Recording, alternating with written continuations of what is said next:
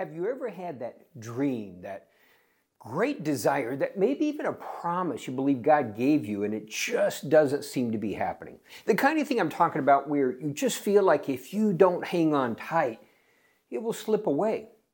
Now, maybe you've never experienced that, but I have. I understand that feeling when it seems like you've done everything you can, you've trusted God, and it just doesn't seem to be any closer. And especially when friends kind of give you that look, the one where it's like, right, sure. Or someone will just flat out tell you, oh, let it go. It must not be God. What do you do when you're at the end of your rope and there's nothing left? Well, there's this great test. Abraham, he waited what seemed like forever for God to fulfill the promise to him. And he received his greatest desire. But then the day came when God said, I want you to take that, your son, your only son, that great desire, and I want you to take it to this mountain and sacrifice it. Now, Abraham responds because early the next morning, he sets out, he doesn't hesitate. And what we see is that Abraham literally thought that somehow, God, you promised this, so somehow you're going to have to raise this from the dead.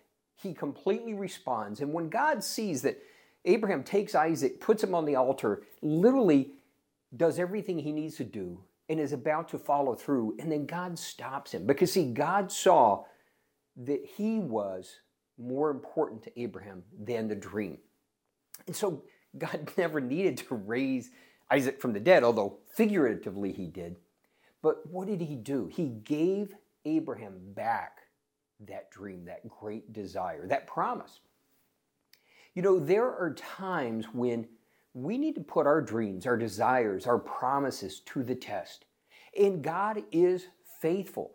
See, that thing we feel like we've got to hang on tightly to, when you take it to the altar, when you give it to God, when you demonstrate to God that, first off, you are more important to me than the dream.